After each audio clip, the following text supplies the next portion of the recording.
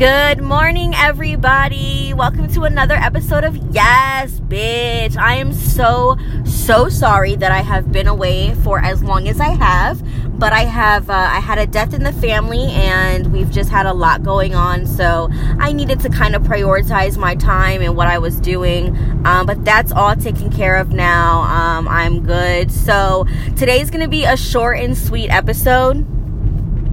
Before I start this episode, I want to say one thing. I had a friend tell me, she said, I am glad, because I started another podcast, y'all. I started like a motivational podcast so that I could keep my content separate. And so if y'all ain't here to hear all that motivational speak, y'all don't got to be here to listen to that. If you want to hear the motivational speak, you can go check out Mindful Motivation for that. But she said, I'm really glad that you started Mindful Motivation, because I don't think you talking about sex is basically like don't lower your standard by just talking about sex. Like, you're more than that.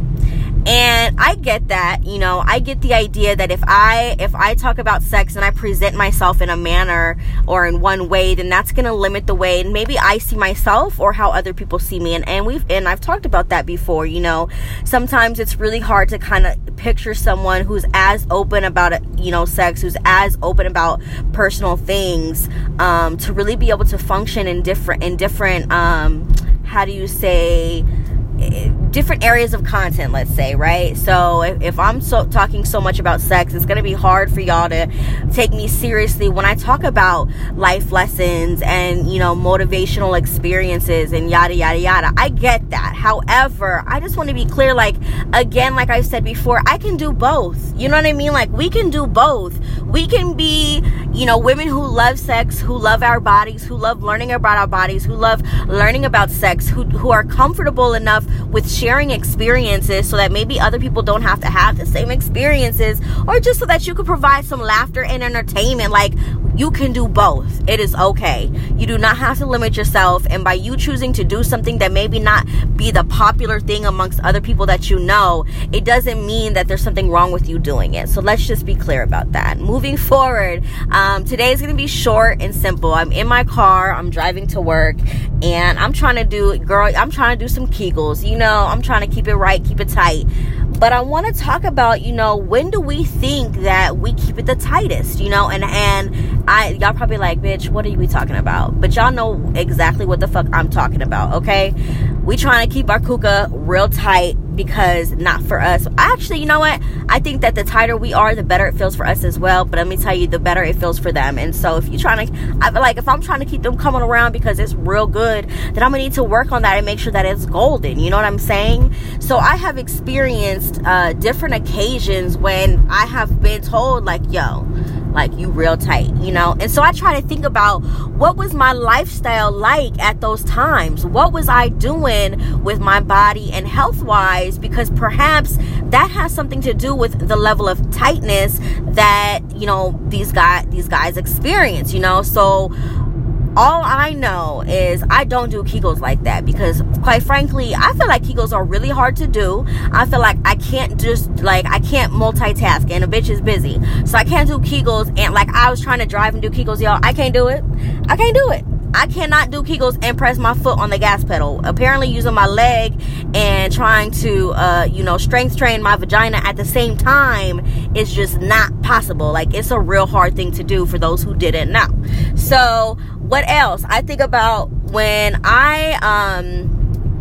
when I was in Dallas. I went to Dallas recently, and I met with an old friend who we had tried to hook up back when we were both in the service, and he ended up honestly getting bubble guts because he had Mexican food that day, which he knows he should not have had, but he ended up getting bubble guts. And so about 50% through us doing our shindig, he had to, escort himself stage left because he had bubble guts, and so he was on the toilet for the rest of the night. Yes, this really happened. And yes, I did first think that, did I do something? Was that me? But no, it was definitely him. So I met up with him when we were in Dallas recently, and we were talking about that experience. And I told him, for the longest time, I did not remember us even having sex. Like, I remembered us having sex, but I didn't remember us like actually having a couple minutes worth of sex. I'm thinking like it was 15 seconds and it was like, oh, he's good, like that.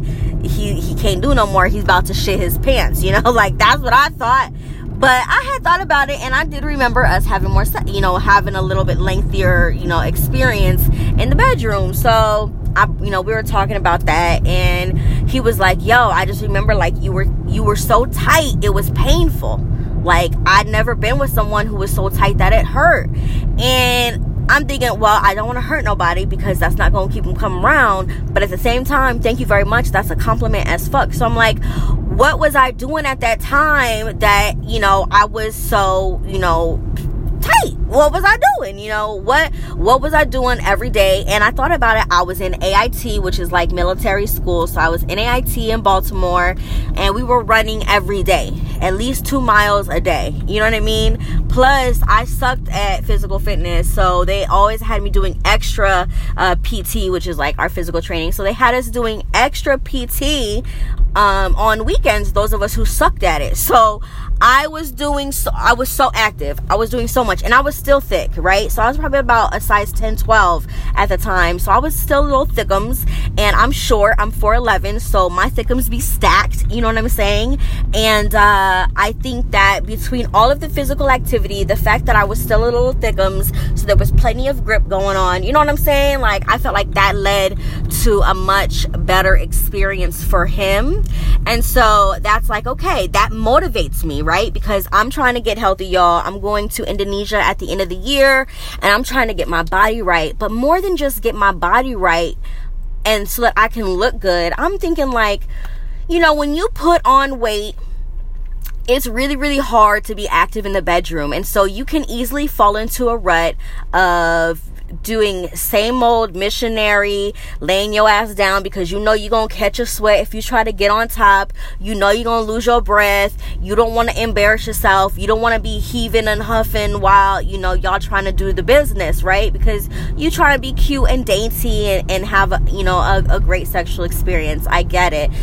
But when you put on weight, like, it just limits you, versus when I was in better shape and when I was smaller, a bitch was wild. I could get down, but I can't do that no more because a bitch gets tired. And it's just, when I'm in the middle, if I'm having sex as a bigger girl and I'm in the middle of having sex and he asks me to do something like stretch my leg above my head, one, I'm embarrassed because a bitch used to be able to and a bitch can't no more.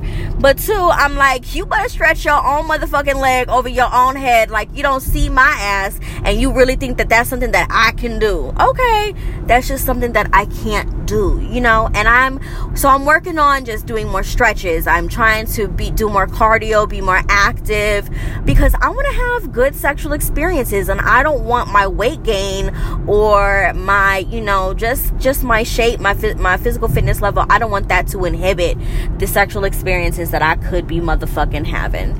So the point of this is find what works best for your body. Pay attention to when you have your best sexual experiences. I've also had a very, very amazing sexual experience while drunk as fuck and on a little Mary Joanna.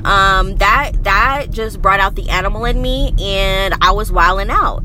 So that may be something that works too. I'm not condoning drugs or alcohol, okay? But I'm saying find what works for you. Pay attention to when you have some bomb-ass sexual experiences so that you can reenact those things when it comes to time for your next experience. Because life is too short to be having occasional bomb sex.